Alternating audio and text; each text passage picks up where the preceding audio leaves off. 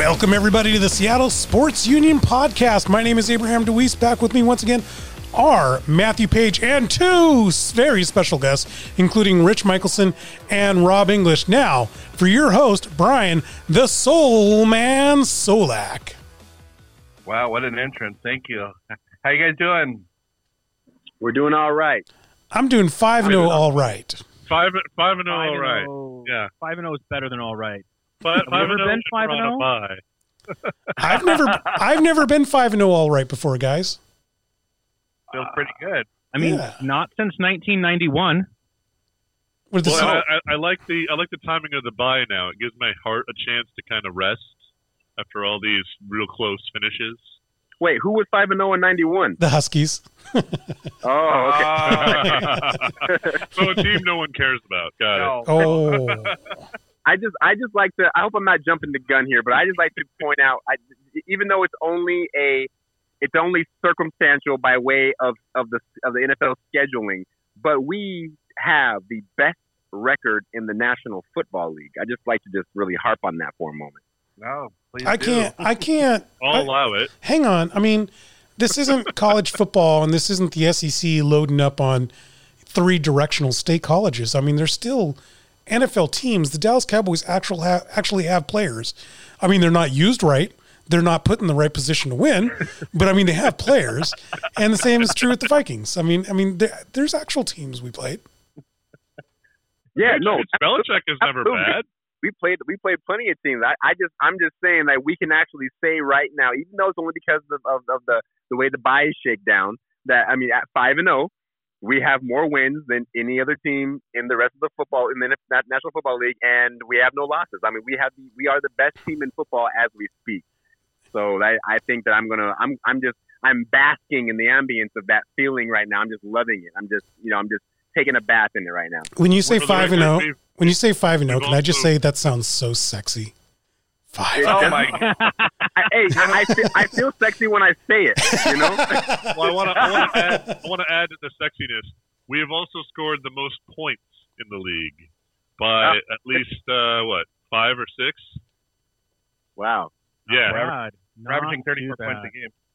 Yeah, we are. The next closest team is the Cowboys, and they're about 6 or 7 points behind us. Yeah, but we're giving up 27 points per game. But that's a question for our host, Brian Soulman. Anyway, before you break down the game, what are your thoughts on the victory over? Quick thoughts. I'll start with Rob over the Vikings, 27-26. I mean, how did you feel during the game? I mean, another close game. What are your quick thoughts? My quick thoughts on the game versus the Vikings. Sunday Night Football, I was going into the game feeling very confident. You might have heard in my podcast that I changed my tune on it. In our previous time together, guys, I said, I'd agree with you guys. This is a game for us to be concerned about. But then I had a what I thought was an epiphany, and was like, wait a minute, we shouldn't be concerned about this game. They should be concerned about us. Was what I came up with. And then I had to proceed to put my foot in my mouth for 3 quarters of that football game. Well, until the third quarter, anyway, when we scored 21 and 100 points. But, it was like, oh my gosh, here I am talking all this big stuff about our Seahawks and how unbeatable we are. And Minnesota was just taking us to task. Now, what I will say, though, real quick, to not drone on, is that I find solace in the reality that with this new look Seattle Seahawks football team, specifically with the offense, this is something that we haven't really seen before, at least not for a very long time.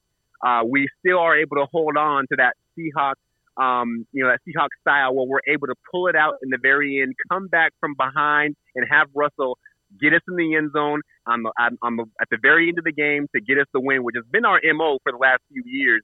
And I'm glad to know that we haven't lost that in our new style where we're, playing from ahead. I like that response. How about you, Rich? Are you able to get all the games down there where you live in Utah? I mean, not a whole lot, but I was able to watch Sunday Night Football, of course, national broadcast. And it was an awesome game to watch. First of all, it was really good, but it was one of those games where I was watching the Vikings and I I had a feeling that this was like what our opponents felt like when we were watching the 2005 Seahawks, where they just ran the ball down everyone's throats. And that's how I felt. I thought that this was going to be one of these games where basically Minnesota was just going to keep running the ball because we just couldn't stop the run. I mean, and these were simple plays, like basic draw plays, hat on hat, and we just couldn't stop them. Like, they weren't doing anything fancy. So I was very worried throughout the entirety of the game. Even after the 21-point onslaught, I thought, okay, well, maybe the Seahawks will get back on track. And then it was just a series of bad possessions until that last drive to win it. So I have some major concerns. I have read all of the, the things. I've watched all the highlights on all the previous games, Heart Attack City. But this defense has got to be one of the worst defenses we've ever had with a good team. Like, I can't think of a playoff Seahawks team that's had a defense as worrying as this for me in my many years of watching the Seahawks. I totally agree with you about the defensive part, which leads me to, I want to build on that. Our run defense last Sunday, is this the real run defense that we have? I mean, we've talked about it on previous weeks. I mean, their top two backs had 37 carries for 177 yards. Abraham, is this a concern? This is a huge concern, man. When we took a look at Delvin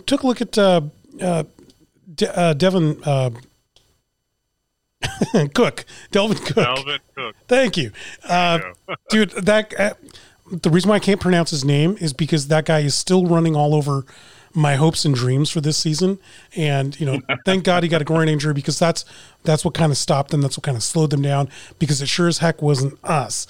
And it's completely concerning. And all I can say is thank goodness that they have the wherewithal, that Sean Snyder and Pete Carroll understand this isn't good enough. They went out and got Snacks Harrison, and that's what they need. That's who they need. They also need to find a third linebacker, because I'll tell you what, we're thin. We're thin right there, and it's showing.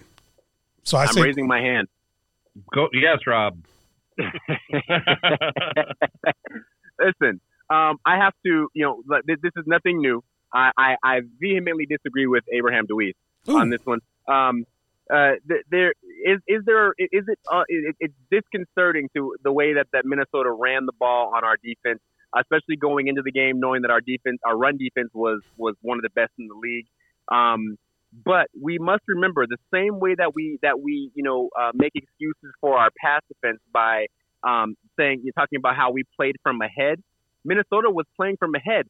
You got to expect them to run the football and run it down our throats. And I mean, they had the ball 2-1 time of possession. So I mean, over the course of a game, now granted, Dalvin Cook didn't look like he was being stopped, but it wasn't just Dalvin Cook. It was the other two guys that were running the football as well. I can't think of their names. Madison and Boone. Exactly. It didn't matter who they gave the ball to, especially as we got into the later moments of the game. We were on the field damn near the whole game, so that was going to happen. It wasn't the typical game this season where we're playing from ahead. So I wasn't as concerned with the fact that we got ran all over in this game. Even when we have been good against the run in previous years, there's a game here or there where teams ran on us. And Dalvin Cook is no slouch, and I was going to say, I knew people are probably going to say if it wasn't for the fact that Dalvin Cook went out at the beginning of the second half with that groin injury, maybe we wouldn't have won. But at the same time, the other two guys did look like they didn't miss a step. So, I think we did what we had to do to win. It wasn't pretty.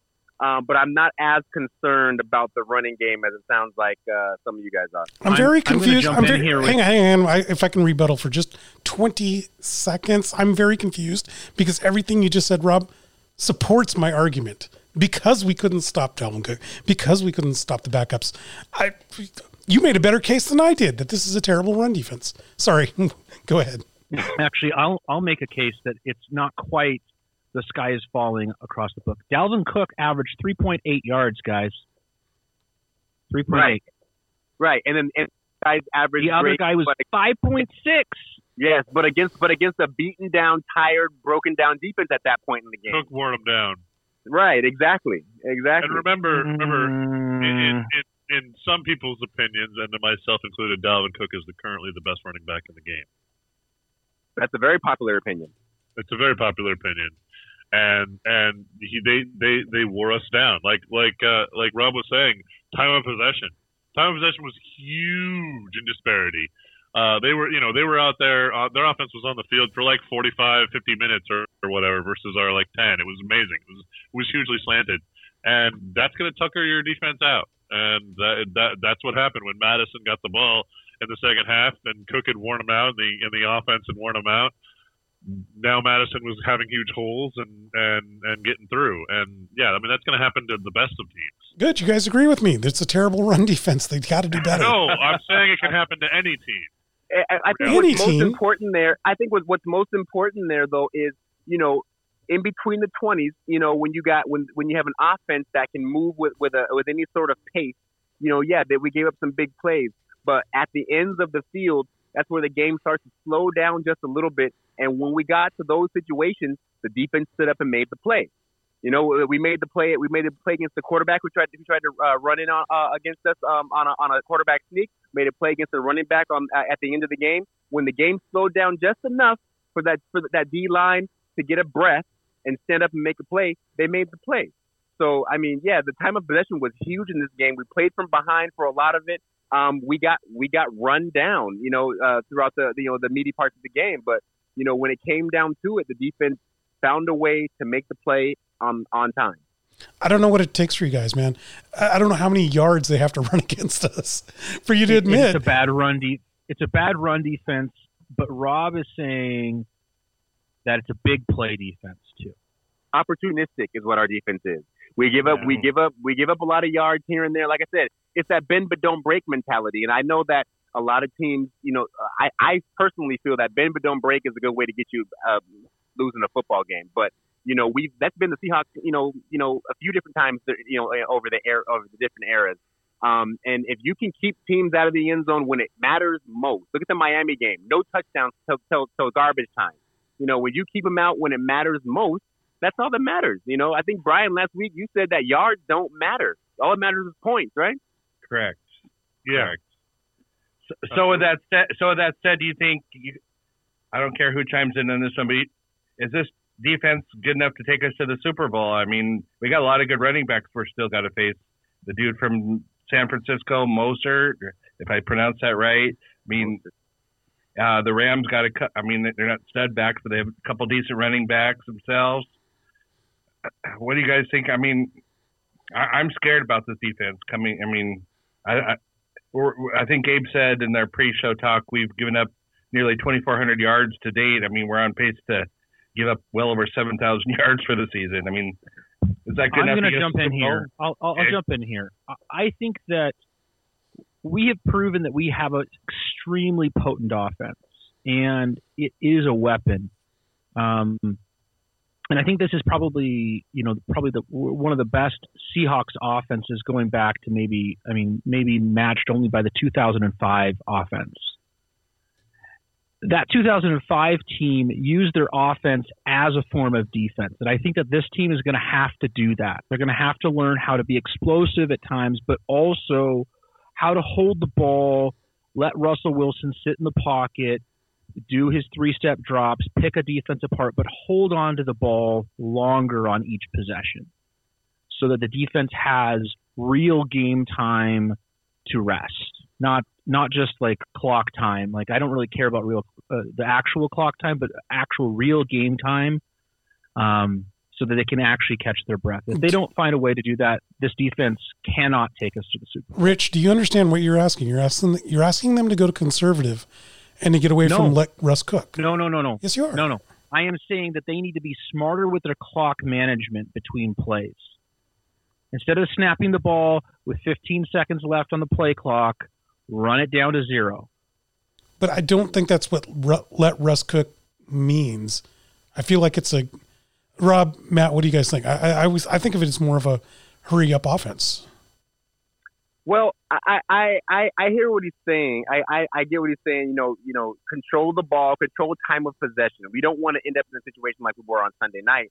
Or at least have a little more balance.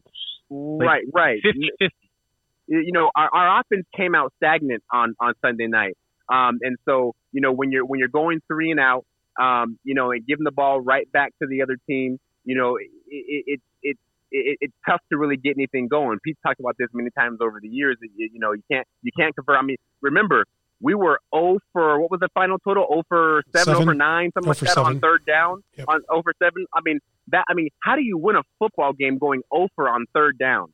That's unheard of. Like, nobody wins a football game going 0 for on third down. We figured out a way to do it, but we have to sustain drive, I think is what he's trying to get at here. We have to have sustained drive, and we had to slow the game down, run the play clock down to 3, 4, 5, 4, 3, 2, 1 second before you snap the ball. I think is what you're trying to say, right? Just give the defense time off the field to rest. And right. Look, you have Russell Wilson as your quarterback, okay, at his peak.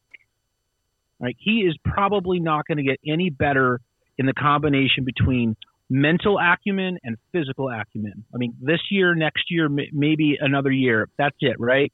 And then it's a long, slow decline. So if you don't trust Russell Wilson to run this offense, like just say, do anything you want, Russ, basically, right? If you don't trust him, then you have major problems as an organization. Let him figure it out. He can call all the plays. He should know all the audibles.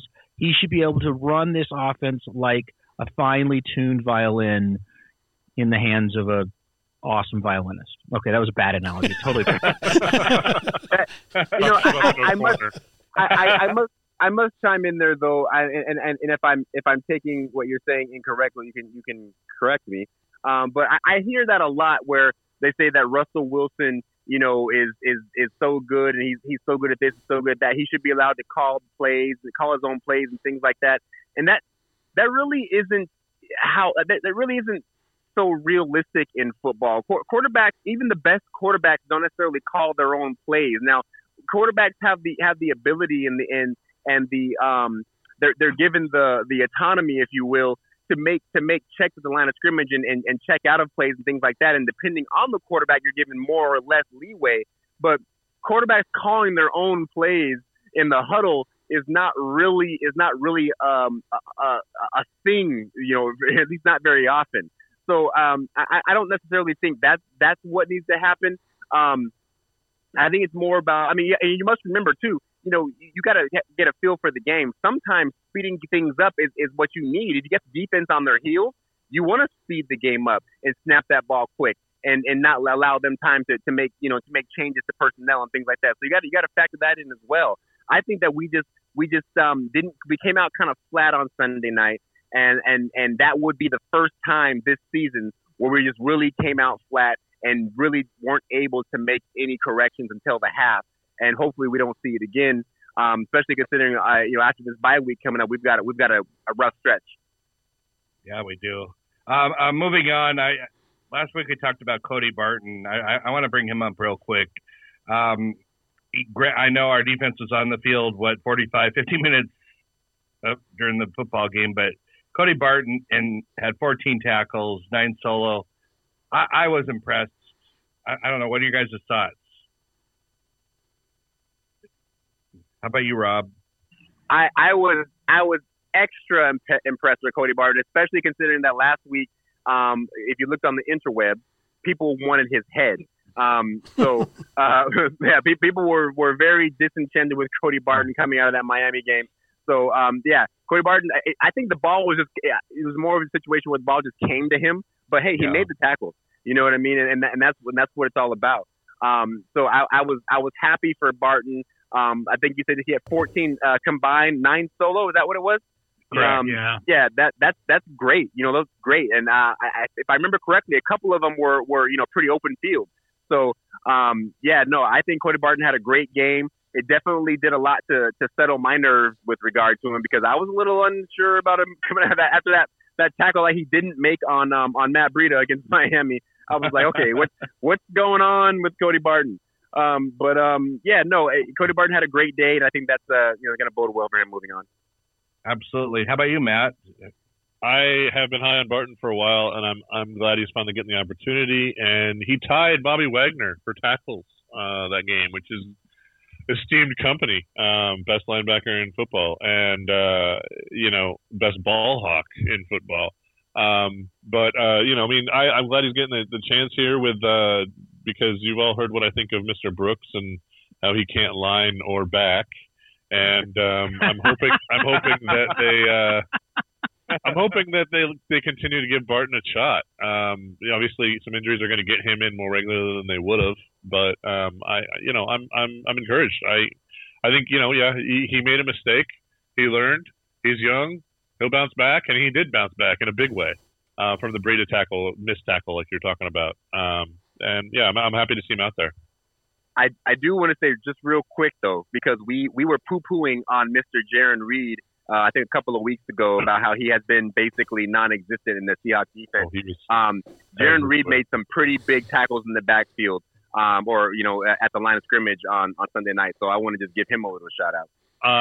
Because he's probably listening to the podcast. So thanks for listening, Mr. Reed, and stepping up in a big way, because you were everywhere, and you deserve full credit for that. Quick note on that 4th and inches play.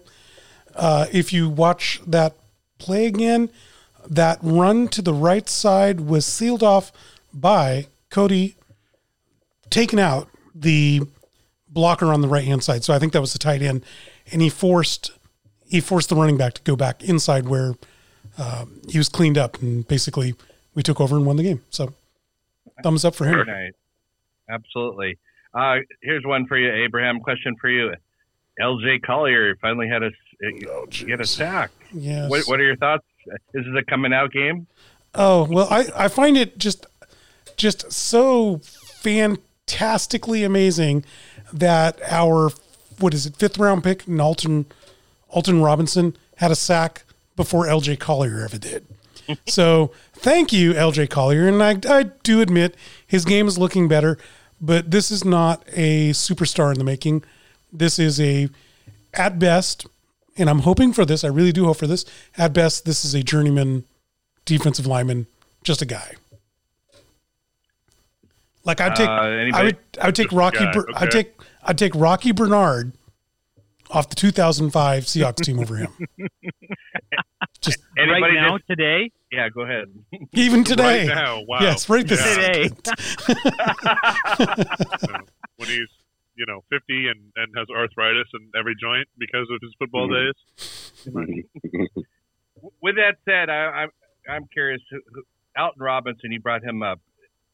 Are they going to give him more playing time? I mean, we talked about this before. The guy looks good on the field when he actually gets to play. I mean, what do you think, Rob? To your point, I feel like we haven't seen enough from him. I can't make a decision on whether I think that he's just been the fortunate benefactor of just, being on the field and the play coming to him, or whether he's actually a force, whether he's actually a force on the line.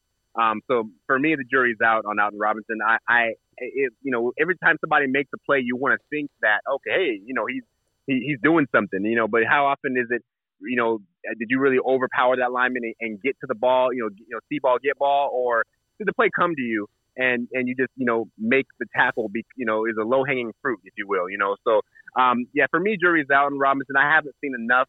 But I would tell him if he was here, like, I got my eye on you, buddy. There you go. I like that. How about you, Rich? Have you been able to watch our rookies like him or anybody stand out to you in general? Just curiosity. No, I mean, honestly, no one stood out to me other than like Bobby Wagner and Cody Barton. Honestly, like they seem to be the class of the bunch on the defense. I will say this, that I did think that Alton Robinson played well and was in good position. Like he was involved in 3 plays, a tackle and 2 assists, right? So at least he made what was there. He capitalized on the low hanging fruit. Let's just be aware that there are players that cannot do that. So we'll see. The jury's out, I think. Yep. Understood. How about you, Matt? You disagree or do you agree? No, I like what I've seen. He's not the rookie. We're talking about Robinson.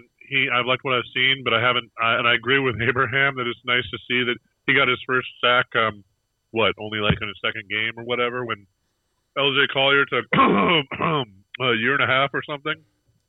But yeah. No. I'm optimistic there. I'm still waiting, to be honest. I'm still waiting on Darrell Taylor when he shows up. He's going to be a big reinforcement. He was the draft pick I was most excited about on the defensive line, and he's on the non-football injury list, and he should be back. I think in week 7, 9 or 10. 7 is what they said last said. 7? Okay. Oh, okay. Right on. Looking forward to him. This defense needs some help. It needs some help up the middle. We got Snacks and that's going to help out, but we're going to need some more linemen, and they're coming. So I don't know. You bring up Snacks. They brought him up earlier too, but I mean, I was excited at the signing, but then every article I read online, he's extremely overweight. Well, that's what we need. We need a big nose tackle body right in the middle that they have to run around. So Pete Carroll has always been into this tilting the field. He might actually literally tilt the field. So there's that. Yeah, we'll have to see. That nose tackle for the Green Bay Packers in their heyday. I'm trying to think of his name. B.J. Raji? No, not B.J. Oh, man. B.J. Raji Oh, was yeah, my favorite like player. As far as size. Just size. Yeah, he was Just huge. the size, not the ability. He could have sumo wrestled. I thought you were talking about Gilbert Brown. Oh, him too. He came after. Yeah. No, Gilbert Brown was before before, B.J. yeah. Raji, yeah. But I like B.J. Raji because he's famous for the one play where he caught the interception off Tony Romo and ran in for a pick six. And all I heard was Joe Buck saying, "There's no way Tony Romo could have seen him." And I'm like, he's the biggest player on the field. He's 30 pounds bigger than anyone else. Rob, have you looked into Snacks Harrison? I mean, do you agree with what they're saying? Is he going to tilt the field, or is he going to help us out? What? Like I said, we talked the other week about Snacks, and I haven't seen really anything from him yet. I'm hoping he's just going to be part of the rotation. He's a large fella, I'll give you that. And I'm hoping hopefully his strength, matches his size. So he can actually be a force in the middle of that defensive line. We talked about last week about his official position is nose tackle, right? So, I mean, whereas we don't run a 3-4, so we don't really have a nose tackle position, but still being on the interior line, hopefully if he's just a hard body to move out of the way, hope maybe we don't have a day like we did against Minnesota on Sunday night where they just ran the ball over us, even if we are playing from behind. So, I'm really anxious to see what we're gonna get from Snack, and hopefully it's not a fool's errand, as my friend Abraham DeWeese likes to say. Well said. I'm going to switch back to the offense now.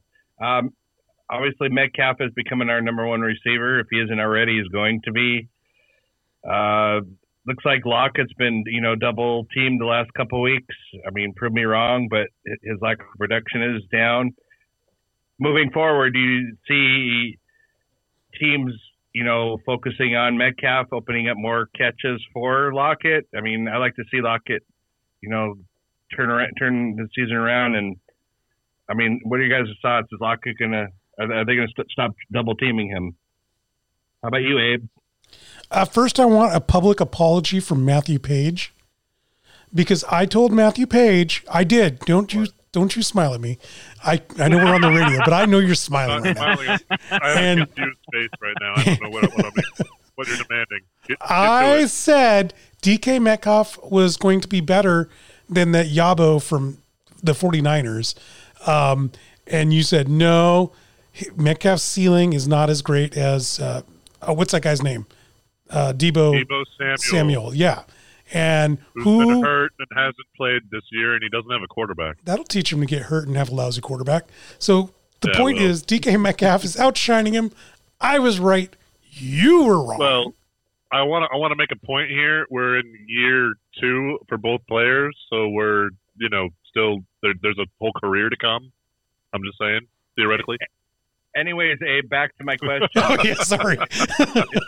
Is Lockett off topic for a minute? Are they going to stop double teaming Lockett? I mean, are we going to see the Lockett? I mean, he is playing great ball, but are we going to see more production there? I have never seen this before with any Seahawks team ever. We, even with Largent and Daryl Sweetfeet Turner. And, Joey Galloway. Well, Joey Galloway never had anybody to play with. But, Daryl Jackson and Corn Robinson. This is the best pair of receivers the Seahawks have ever seen at one time. And there is no possible way. You don't have enough players to cover both these guys. I love it. And I'd do it. Double team Metcalf. I dare you. I have something to say here. I want to say that the smart defense would keep the double team on Lockett because I still think he's more dangerous than DK Metcalf. I think Metcalf is dangerous. Don't get me wrong, and I love him. He's amazing, but he's a deep threat kind of guy. And Lockett can pick you apart any part of the field. He can find the seam. He can find the spot in the zone. He's everywhere. And if you only single team him, he's going to pick you apart. And Russell this year, along with Schottenheimer, has shown that they're willing to actually throw short passes, which is amazing. And so Lockett, if he gets only single teamed, they're going to tear that secondary apart. And I would love to see it. So what I say is go ahead and double coverage Metcalf because Lockett will just have fun. And what about you, Mr. English? Yeah, I tend to agree. I think if I was a defense playing against our Seahawks, I would, if I was going to double team anyone, I would double team Tyler Lockett. Only because, Metcalf, where his learning of the route tree is he's growing by leaps and bounds, but his real danger is over the top. And you can manage to double team a number one receiver and still manage to keep a cover on a second guy. Even if it's just enough to keep a quarterback from tossing it down the field to him, or so you got to double team Tyler Lockett. If you take the double off Lockett, he will destroy you all over the field. He's going to run slants, he's going to run comebacks, he's going to run 10, 15 ins and outs. There's no route that Tyler Lockett can't run, and if you have him one on one, he beat almost any corner. I can't think of a corner who he can't beat. And in the zone, he's going to find the space. Lockett is certainly the more dangerous receiver we have. Big play, probably DK. So I really think it's kind of a pick your poison thing. Truthfully, I think that, if they really start going after the passing game, the running game should open up. And it seemed that was the case in the first half on Sunday night. So I'm not sure why the running game just, really didn't come to form. But I really do feel like the way that our offense has performed this season so far, that if you commit too much to stopping Russell Wilson throwing the ball, I don't know how you're going to stop Chris Carson. Well said. What about you, Rich? What are your thoughts? I mean, what have you seen in Lockett and Metcalf? I have seen a dynamic duo. I have to agree with Abe. I hate to do it, but it's true. This is the best duo we've had.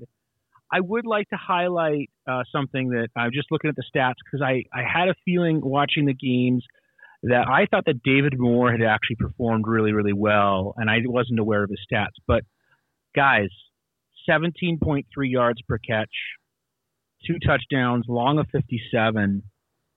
I think we need to get him on the field more with 3 receivers. He looks like he's productive, and I think that would allow them to stretch the field. Because, obviously Metcalf can stretch it. We know Tyler Lockett can stretch it. But Moore seems to be able to find those open spaces and be the guy that get the ball and not drop it. So, I know that's a low standard, but like getting open and not dropping the ball is kind of a job description of a wide receiver. So if I can jump in again, I just want to double down on that. We talked it was last week or a couple weeks ago about who could be that third guy for us? You know, we mentioned the Rams and yada yada yada. You know, who could be that third guy? And David Moore, you know, I don't know that he's necessarily a marquee level player, but what he has done is shown that in the stead of DK Metcalf or Tyler Lockett, that third guy, I mean, you can't guard everyone, right? And so, when he's given the opportunity, he capitalizes all but every single time. And that's what you can't really ask for much more than that from a third wide receiver, right? Yeah. Agreed. But I want to give a shout out to Freddie Swain as well. Freddie Swain has stepped up in a big way. He's only been targeted 8 times. He's caught 7 of them for 97 yards. It's a almost 14-yard average per carry to touchdown. He's a rookie. He's learning. And I've been thoroughly impressed with him. I wasn't too impressed with him when we picked him, but I have to admit, it looked like I was pretty wrong.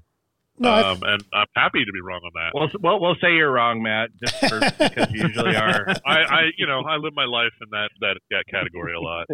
If Levin Swain is wrong, I don't want to be right. Pretty much. Were you going to say something, Abe?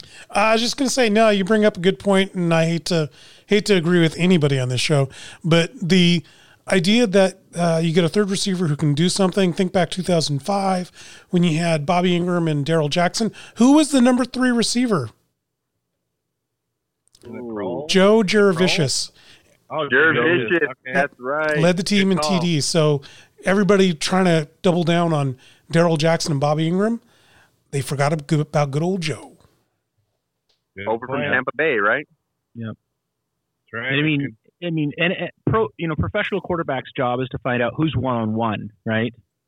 Like where's the one-on-one coverage and throw the ball to that receiver in general. And so, I mean, yeah, you can double team Lockett, you can double team Metcalf, you can put us, maybe an extra person to bump Greg Olsen, but we've got some other guys. It seems like they can actually catch the ball and do something with it, which is refreshing.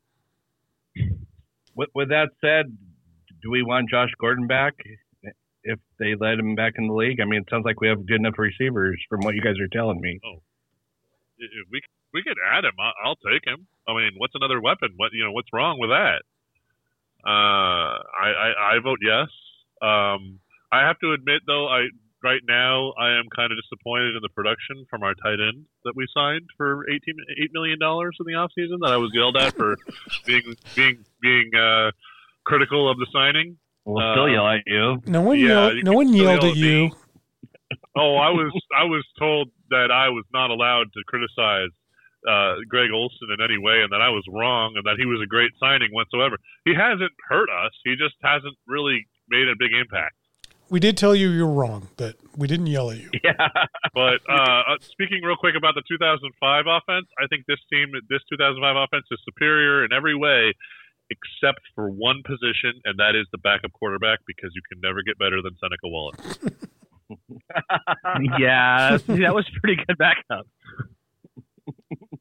All right, next question. Oh, go ahead. I was going to say you're going to contest Seneca Wallace? No, I'm contesting Chris Carson and Sean Alexander. No, listen, Seneca Wallace in Seneca Wallace's opportunities as the starter, I believe when Hasselbeck had gotten down and Seneca Wallace started, I think, a few games. He left a lot to be desired for me. I think our best backup quarterback, at least recently, had to be Tavares Jackson. I've been Team Tavares. I was all about having Tavares play. You have to have the starting role and take these Seahawks to the promised land before the Russell Wilson conversation came up. I was all about Tavares Jackson. Well, I absolutely agree. I love T-Jack, but I was comparing it to the 2005 team. So If the direct comparison between Seneca Wallace and Geno Smith, I would choose Seneca Wallace 100 times out of 100. Hey, no one's going to bring up Matt Flynn? No one's going to bring him up. No one will ever bring up Matt Flynn after that. You will not hear that name. You will not hear that name on this podcast. Yeah. Shame. That's getting shame. Still have a jersey from him. That's getting scrubbed out. I bought that for you as we're going to edit this whole section out. Rich, I bought that for you as a joke, okay, first of all. I know. Anyways, moving on. I do have to ask this question. Abe threatened to fire me if I didn't. Why did the Seahawks use these action green jerseys? I'm just doing it because I was told. So you guys have thoughts on those? Because they keep winning. I love the action green jerseys. I love them. I love them. Awesome. I love the combination action green with the navy pants. I think that's the best uniform combination in football. To be honest, I don't necessarily like action green on top and bottom, but the green on blue, oh my gosh, it's my favorite. How about you, Matt?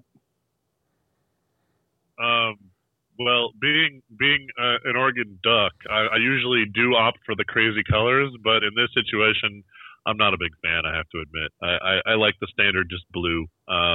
Definitely not the gray either. I hate the gray uniforms. Go with blue, stick with blue, and get white if you're going to be the away team. Don't go with that gray. I hate that gray. What's it with the gray? Looks like somebody didn't do the laundry. Is what that gray looks like. Well, no, you want to see someone who didn't do the laundry. You should look at the Rams, what they wore this last week. It looks even worse than our gray jerseys. Our gray jerseys are almost like a gray blue. Theirs looked like legitimately like someone like threw dirty socks in with a load or something. It's weird. Are you satisfied with? Go ahead. Sorry. I was just going to say that the gray jerseys belong in baseball. Road grays. That's fair. Road gray. Abe, are you satisfied with those answers, or am I going to keep my job? No, I'm not satisfied. Damn it. Why would I write this question if I was satisfied?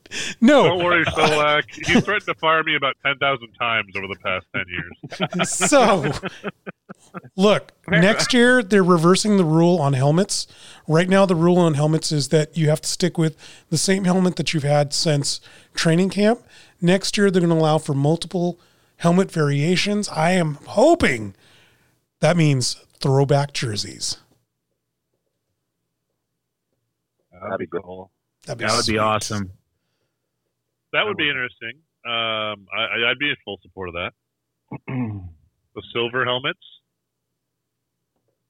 I've seen the mock-ups on like Facebook and so on and so forth. People put Russell Wilson in the throwback blue and the silver pants, and it looks really cool. Like I would love to see it. I mean, it's just for nostalgia, if nothing else, it'd just be really cool to see. So Rob, I think we're coming up on time for you, aren't we? Yes, we are. I'd hate to bow out before the end of the clock, but I do need to run on today's show. Oh, appreciate your input. Thank you. Not a problem at all. Always a pleasure. Take care, Rob. Take care. Have a good Rob. night. All right, let's talk about all the things he got wrong. And I got time. All right, guys. You guys take care. I'll talk to you guys. Do you want to, Rob? Do you want to plug your podcast before you leave? Yes, please. Absolutely. Yes. Yeah. Make sure you guys follow, like, subscribe to Short Yardage, my podcast. You can catch it on Spotify, Apple Podcasts, Podbean. You can hear all my unlicensed professional opinion on the Seattle Seahawks and the goings on there. So yeah, please take a listen and like and subscribe. All right, appreciate that. Have a good week. All right, take care, guys. Later. I do have some NFL questions for you guys, but I have one soccer question I'd like to ask our expert, Rich, if that's okay. Yeah, go ahead. I don't know why it just popped out at me, but I was looking at the divisions today and looking at the records. There's 26 teams in the MLS. Why is there only 2 divisions? Why aren't they broken out? That is a very good question, but one of the reasons is that Major League Soccer has tried to have something of a balanced schedule within each of the conferences, something like, kind of like the American League and the National League, where you do play interleague play, but at a more limited basis. Right now, in a normal season, last year, you play every team in the opposite conference once, kind of alternating home and away. So you go to Toronto once a year or once every other year, and they come to Seattle once every other year. And that's been a pattern for some time. Major League Soccer hasn't had an actual balanced schedule since 2014, which was the year the Sounders actually won the Supporter Shield as the best regular season team in Major League Soccer. Of course, they got knocked out by the evil Galaxy in the playoffs. But since then, they've had an unbalanced schedule, and had you play the people in your conference at least twice, home and home, and then a few rivals that are basically the biggest ratings games you can get. Think Seattle, Portland, LA, Seattle, LA, etc. Stuff that you can put on Sunday afternoon on national television and get at least some ratings. So they've hyped up those games a bit more. This year, everything's just FUBAR. But that's the main reason for that. So you kind of also run into American traditions in sports. Mm-hmm. Think about the country. What's the largest country in Europe? Probably Germany.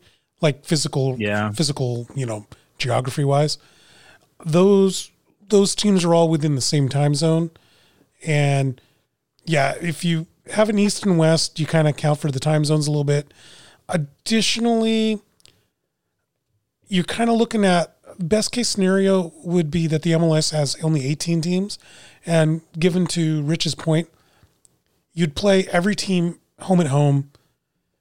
And that would be like that would be the ultimate best, because then nobody could claim, oh, well, we played in a weak division, that kind of thing. So they stick with 2 conferences and try not to break it out into divisions to avoid those. Like, look at the NFC East for football right now. Yeah. Nobody deserves to go to the playoffs from that division. And that's what the MLS is trying to prevent, because they refuse to go to the model of regular season winner. They want a playoff. That's a different argument as to whether that's good or bad. Yeah. One other thing, just to echo the geography thing, just imagine, if you will, a map of Europe, and then I'm going to make you do a horrible thing and imagine a map of Texas. And if you overlay them, the state of Texas stretches from about a third of the way down from Italy all the way north to the North Sea, and from about 2/3 of the way across France, all the way across Germany and into Poland and Czech Republic and Austria. And that's just the state of Texas. Wow. So it's an enormous physical space that the United States takes up. We just don't realize it because we're Americans. And the travel, especially for Major League Soccer, this is actually the very first year that they've ever done chartered flights. Previously, there was a restriction on how many they could do. And so you don't have the lap of luxury like you do with the NFL. And, it's not like baseball where, you're traveling every 3 days, but pretty much so is everyone else. And, it's not a, fly into a place and then turn around and fly out, right? I mean, you're there at least for 3 or 4 days while you play a series of games. So it's and then the other thing, just one last thing is, these guys run between 5 and 7 miles in every soccer match. And so that's at a high level of intensity. They're not usually taking very much time off. That's just exhausting. Yeah, it is.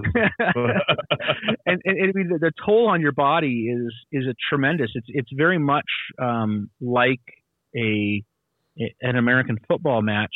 And this year, Major League Soccer especially is playing basically every 3 days.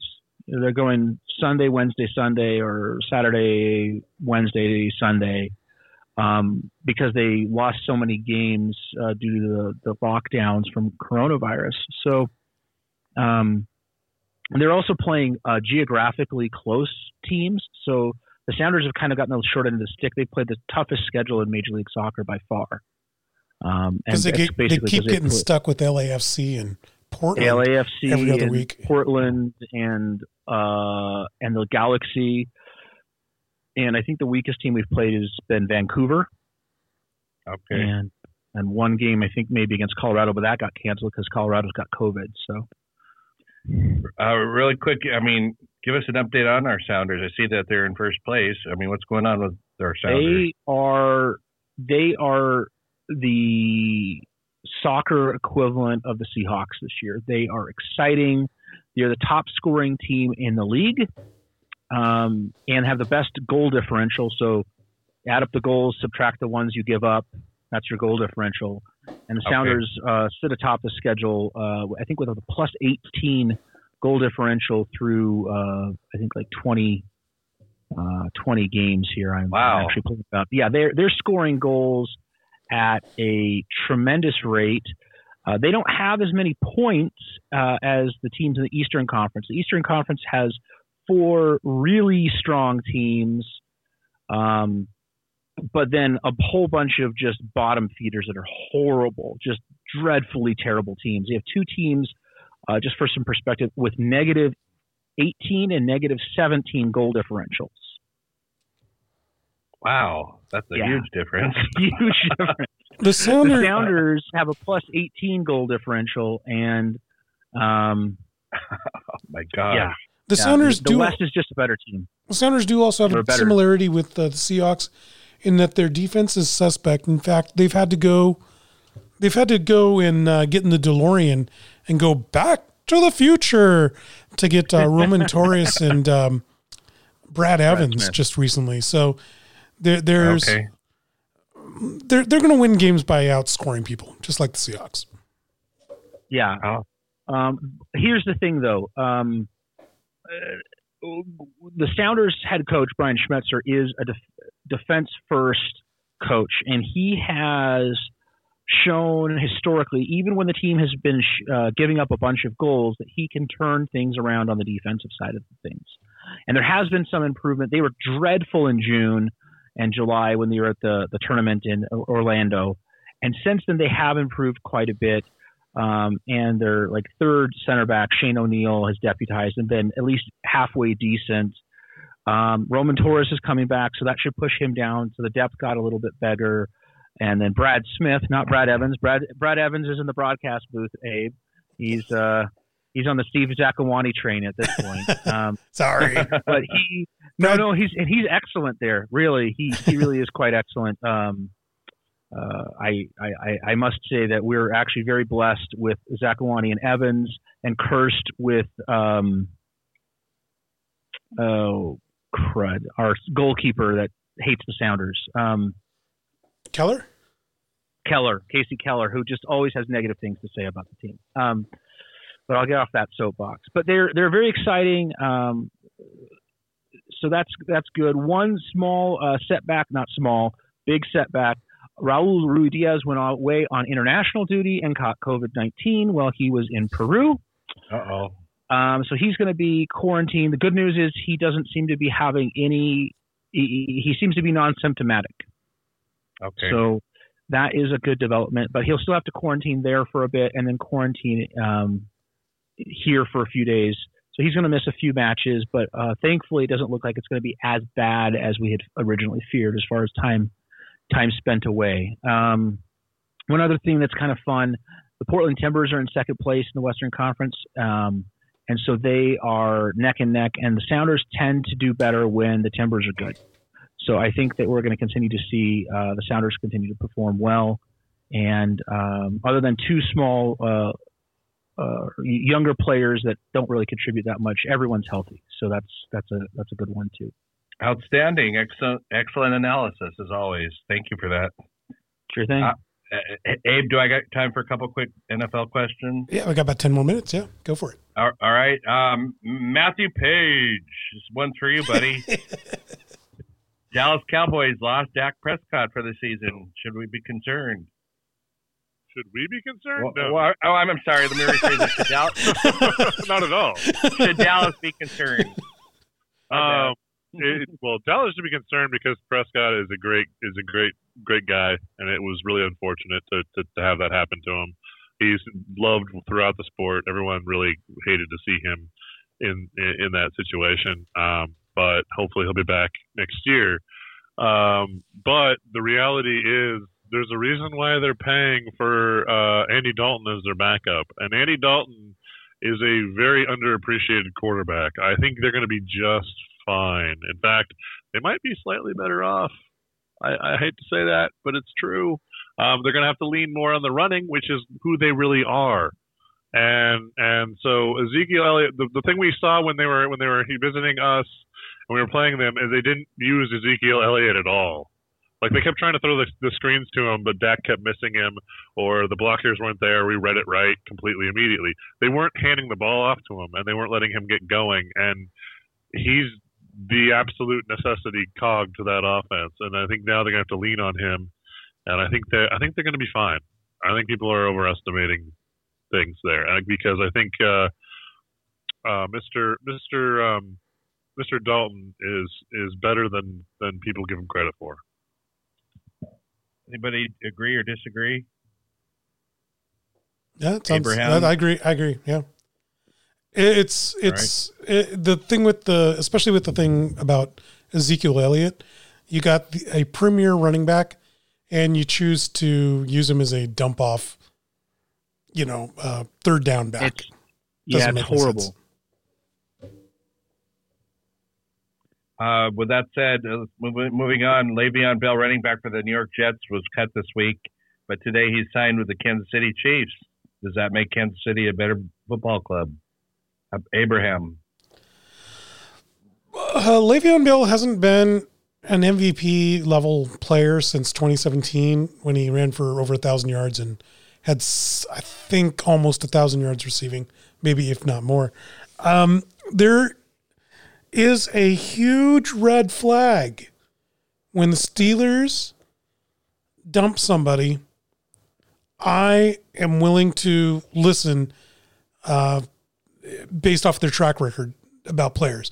When they dump players, they don't end up good anymore. It's kind of like, it's kind of like when Belichick dumps a player. There's a reason.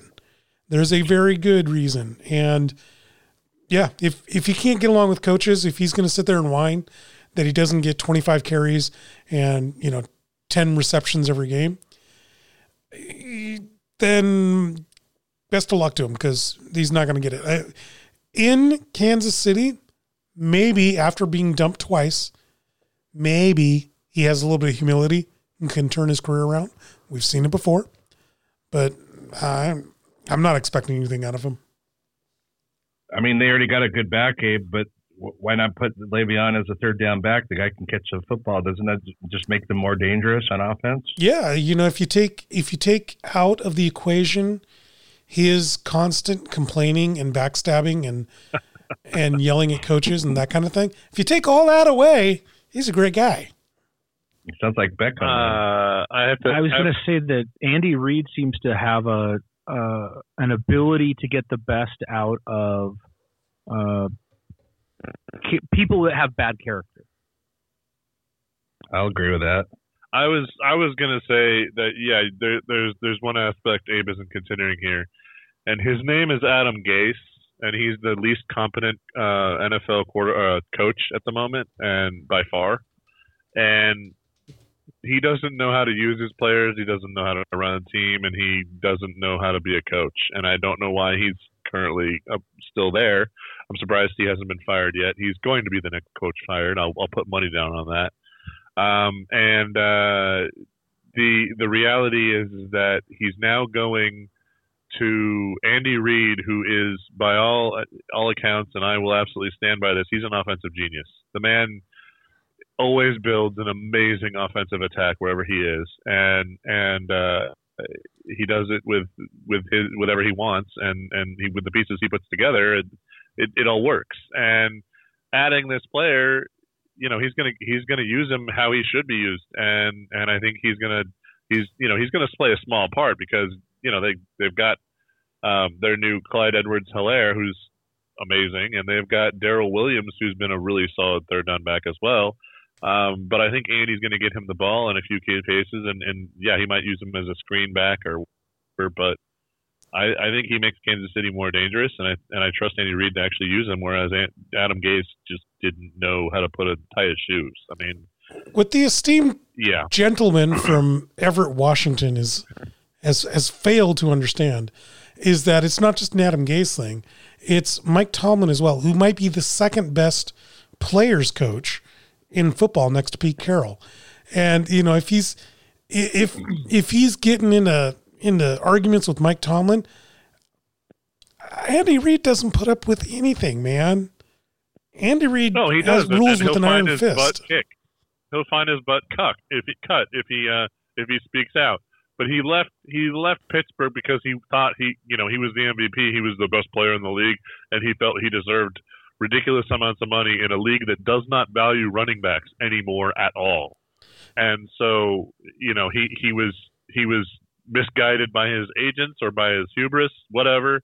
But you know, that's why they said, okay, fine. And the Jets paid an obscene amount to get him, and everyone in the league was like, wow, that's a bad contract, like the millisecond they heard about it. And it took the Jets 2 years to figure out that it was a bad contract. To quote but my point is, Andy Reid is an offensive genius, and he will use him to good effect. To quote Mike Leach, to paraphrase Mike Leach, Bell is fat, dumb, and happy, because he's got his pay, he's got his checks. Unless he wants a ring. Unless he gets over himself, he's not going to get that ring. He's going to get cut, like you said. All right, moving on. I got one last question before we wrap it up. This is for all of you, please. Who should the Seahawks be worried about more? And give me one reason why. The Cardinals, the Rams, or the 49ers? Start with you, Matt. The Cardinals, the Rams, or the 49ers? Yep. One reason why. Those are football teams, Matt. They are they? Yes. Are they? Yes. Really? They're I would have to say the way they're playing at the moment, the Rams. They still have the best defensive player in football, and they still have a decent defense. Their offense is not as flashy as it once was, but is competent. And I think they match up decently well against us. And I think a guy like Cooper Kupp could succeed in our secondary. The Cardinals are behind Kyler Murray, who I still am not sold on, and the 49ers are broken. They don't have anyone left. What about you, Rich? It is the Rams, and it's because there is only one quarterback in the NFL that has a higher yards per attempt than our own Russell Wilson. It is Jared Goff. Dun, dun, dun. It's nine yards per pass versus 8.9. Okay, and that indicates to me that their offense is not just adequate. It's actually very potent. They're just not passing the ball as much. They're running the ball on purpose, and they're keeping Goff protected so that he can pick his spots and, complete passes at a 71% clip. It's pretty dang good. I would say that I'm going to have to complete the trifecta here. I worry about the LA Rams the most. That's not to say that I don't think the Arizona Cardinals will eviscerate us. They will. Our defense can't stop those receivers with, Hopkins and Fitzgerald, et cetera. But there's no defense left on that Cardinals squad. Chandler Jones out for the season. Patrick Peterson, a shell of what he used to be. And, they got rid of Deion Buchanan. They got rid of the only guy they got left that I think's any good is Budda Baker in that backfield. But they can't stop anybody. And, well, I guess neither can the Seahawks. But I definitely don't think we can stop Tyler Higbee, Cooper Kupp, and Robert Woods in that passing game that the Rams have. That's going to be real. That's going to be a shootout. And like Matt said, number one defensive player in all of football, maybe just the best football player in all of football, and that's Aaron Donald. I will add to that real quick. Is it a foursome or whatever? The Ram. The Grand Slam. Go for the Grand Slam. The Grand Slam. There we go. I go with the Rams as well. One reason, Sean McVay. I think he's a hell of a coach, and he produces the best out of what is given to him. And like you said, Aaron Donald's best football, defensive player in the NFL. And one other guy you mentioned on offense you forgot to mention is that I forget his first name, but Everett is the tight end. He's past Higbee on the depth chart. Oh yeah, Gerald Everett. Yeah, he's kicking ass too. So, but it sounds like we all agree that the Rams. Well, the standings would agree with that too. Do you know they're in second place? Do you know what this means? What? This means that we sweep the Rams and lose all 4 against the Niners and the Cardinals. Oh yeah. No. I thought you were going to say it was a sign of the apocalypse because we were all agreeing. Oh, there's that too. You took it another direction. With that said, we usually give shout outs at the end. I just want to. I mean, this is not sports related, but I do have to give a shout out to my wife. She's been a trooper lately, and she's listening in. I hope she's listening in. But no, I mean like she's in the room behind you right now or something. She's had a lot of shit to deal with, so I just want to give her props. So that's my shout out. I'd like to give a shout out to our very own host, Brian the Soulman Solack. It's his birthday. Now, I don't know if that's really an achievement. Anybody can get old. It's not that hard. It's on the 30th. It's on the 30th. Yeah, the 30th. Yep. Yeah. Then I take it all back. Get ahead of yourself. I take back the whole thing. Yeah. It's a thought that counts. Thanks, Abe. But now he's taking the thought back too. Oh, well. Survival is a skill. That's true. Hey, do you have any shout outs?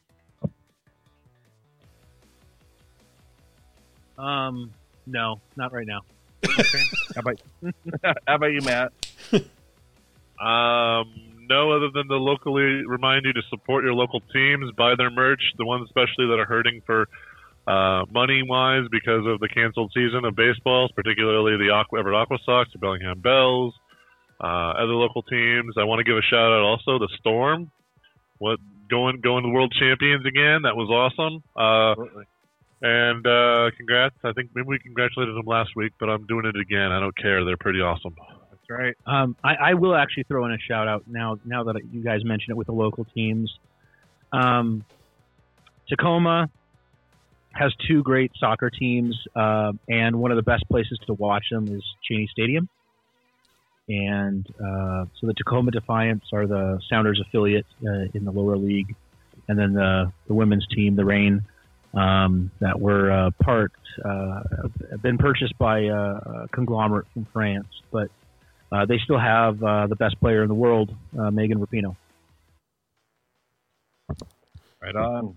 Great. Thanks, guys, for your input this week. Sorry to interrupt. No, that's fine. It's the end of the show. Interrupt away. You're the host. You control it. No, put Abraham in his place. It's fine. We all enjoy it. All right. Well, thank you, everybody, for joining us this week. This is Seattle Sports Union. Your host today was Brian the Soulman Solack. Thank you to special guest star Rich Michelson for joining us this week, as well with Rob English, Matthew Page, and myself, Abraham DeWeese. We thank you for joining us. We'll see you next time. Have a good week, guys.